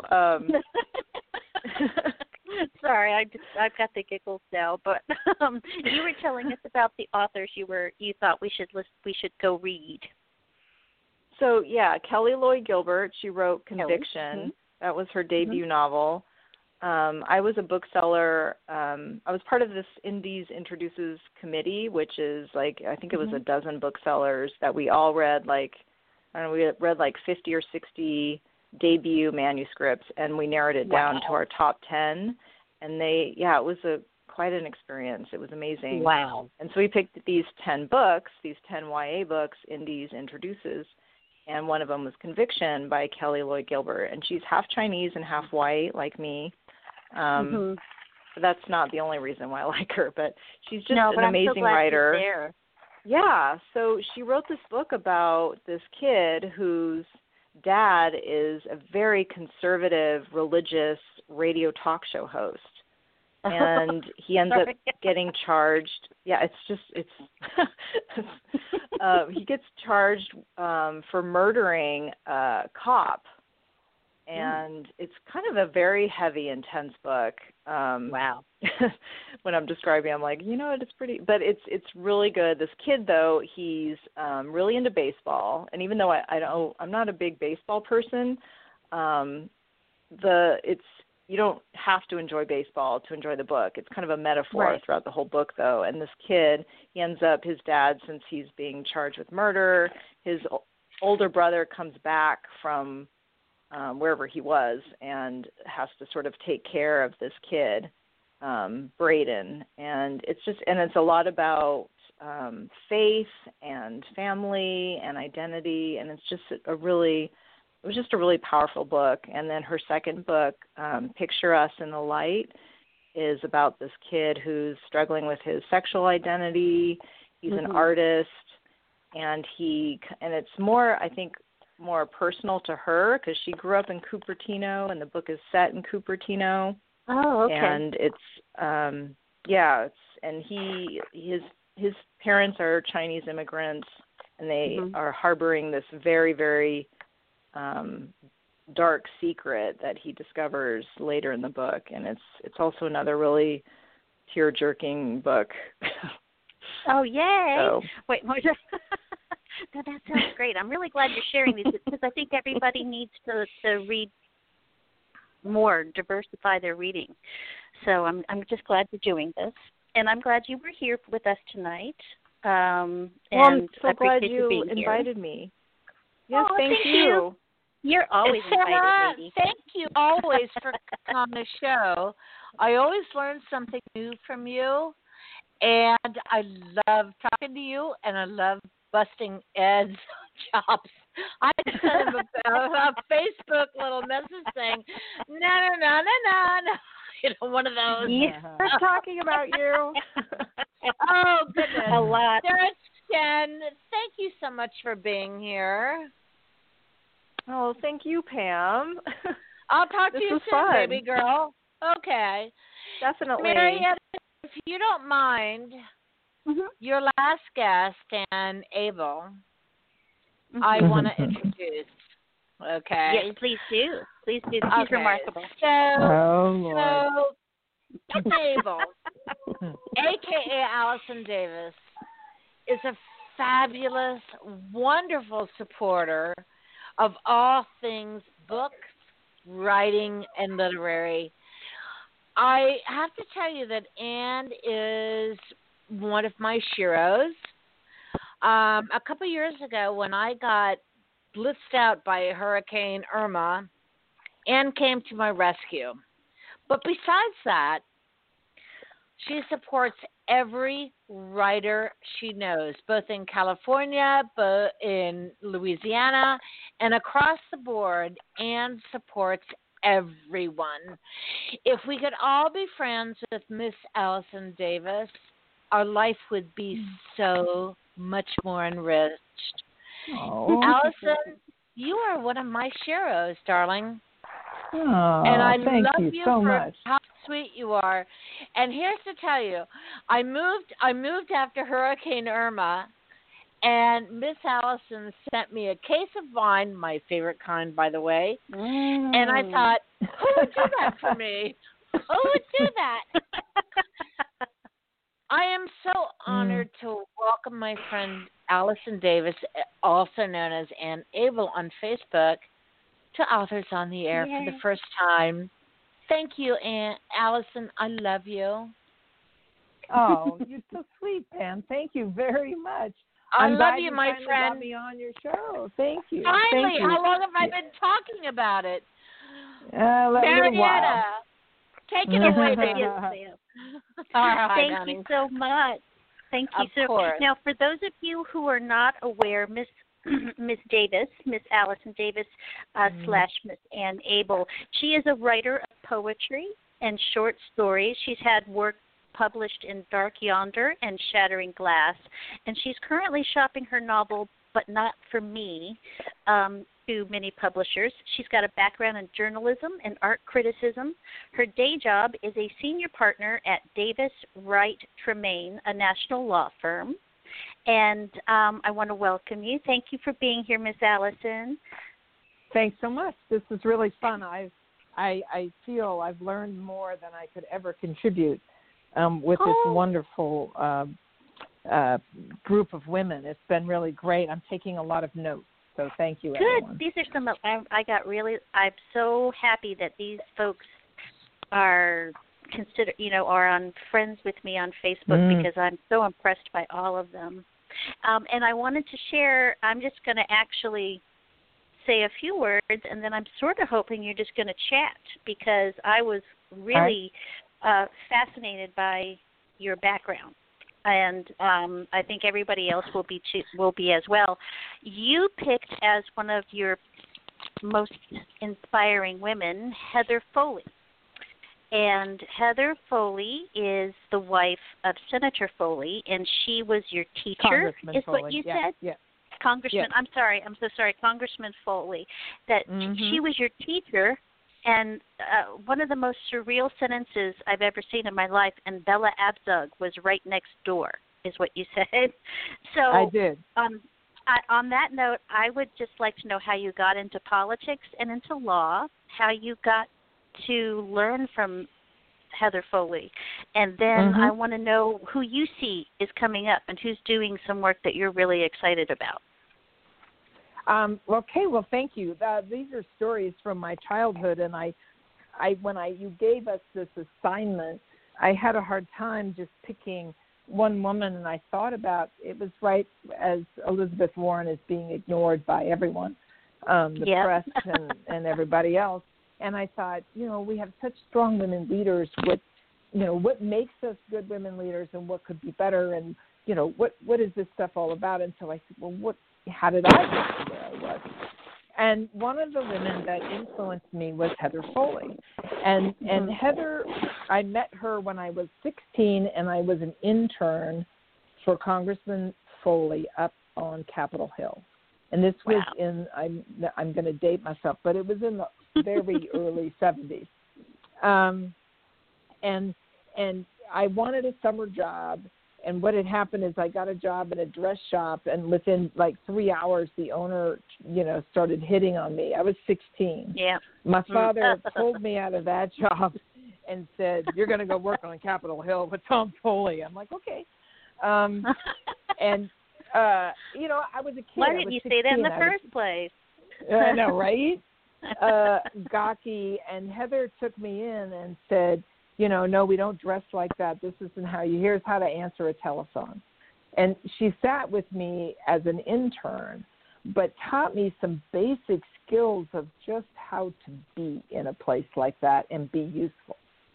And I can't, every day I think about something I do, and it's something that I learned, just those basic skills. It's that woman that teaches you, how to be savvy so you don't embarrass yourself in front of people. And she just did that for the whole summer with me. And then I worked another summer there. So by the second summer, I'm writing letters, and she's critiquing the business letters, and writing things for the congressman to look at, and, analyses of bills and things like this that I never would have had the opportunity to do in any other, place. So she was a big influence on me very young. And law and politics, it's a circuitous route.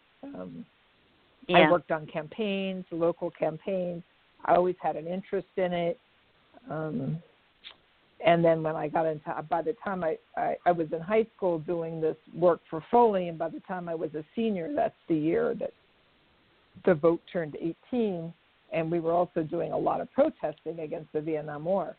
So we were activists, and we wanted to do something. And that's the story I tell about Shirley Chisholm.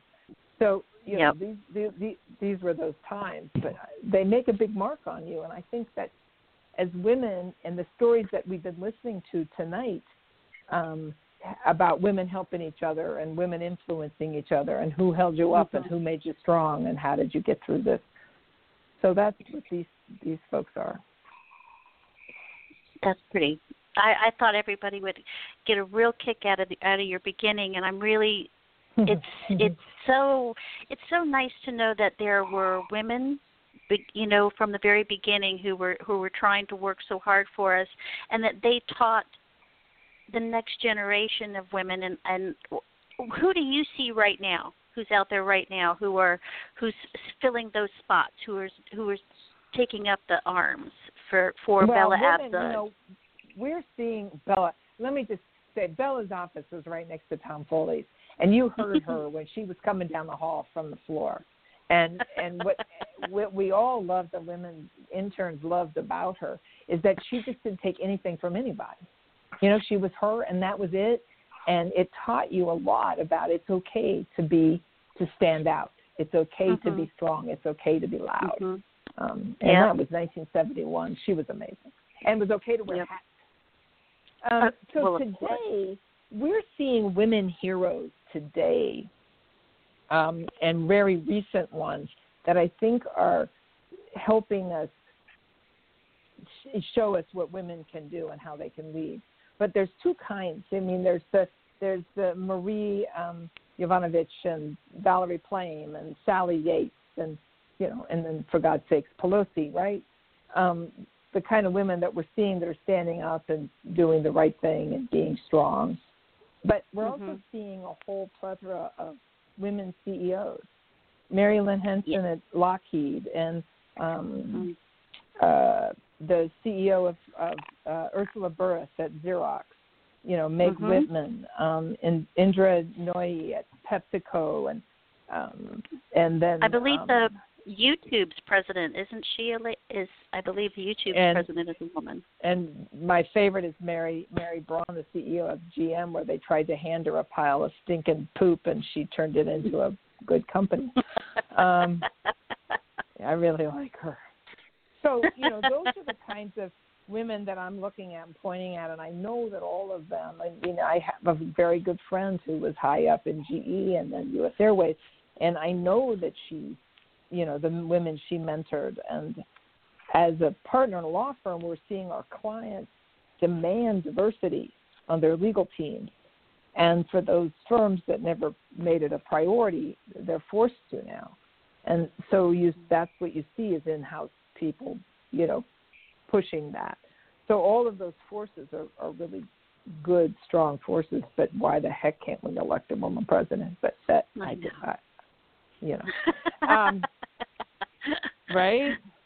I know. We're all asking that, I think. And when are we finally going to get that done? Because we're a little tired. Why don't you? I also want to find out some of your favorite female authors, though.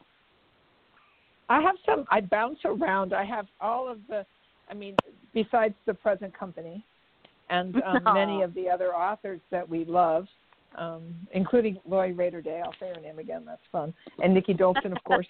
I lean towards police procedurals. I actually fall face forward into police procedurals. So you love that.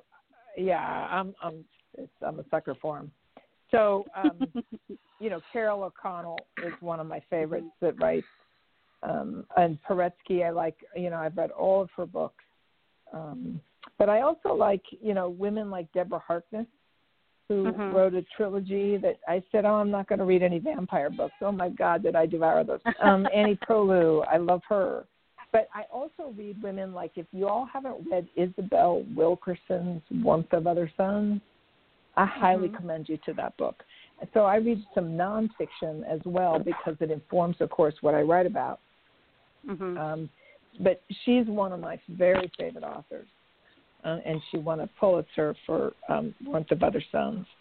And then there's women that people haven't heard of, like Carrie Holm, Hulme, who's Maori and writes some interesting novels. So, ladies, can I please interrupt?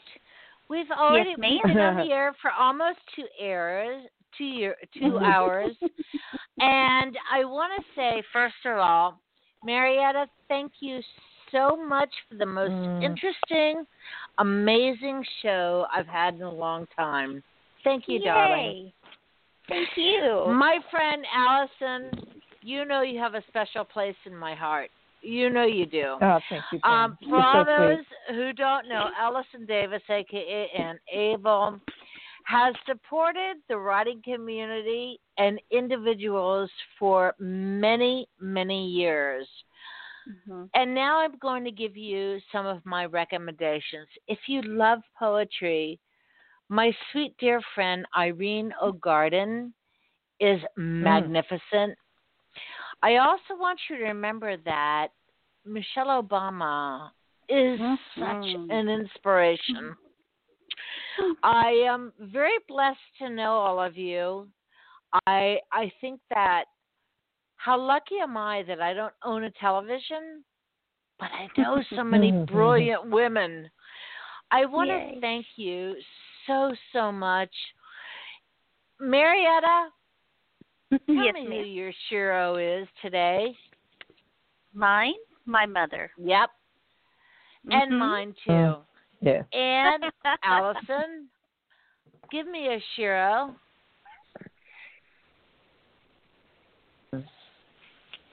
I think Allison? it would have to be my grandmother, who was the ran a trading post in Fort Yukon. Oh my!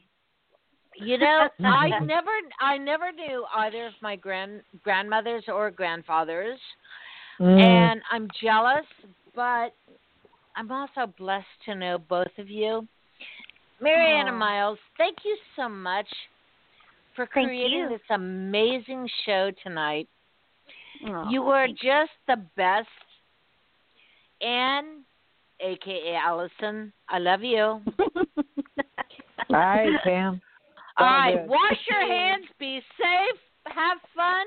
I love you all, and thank you for listening, everyone. And thank you for everything, Mom and Dad. guys. I'll talk to you soon. Bye-bye.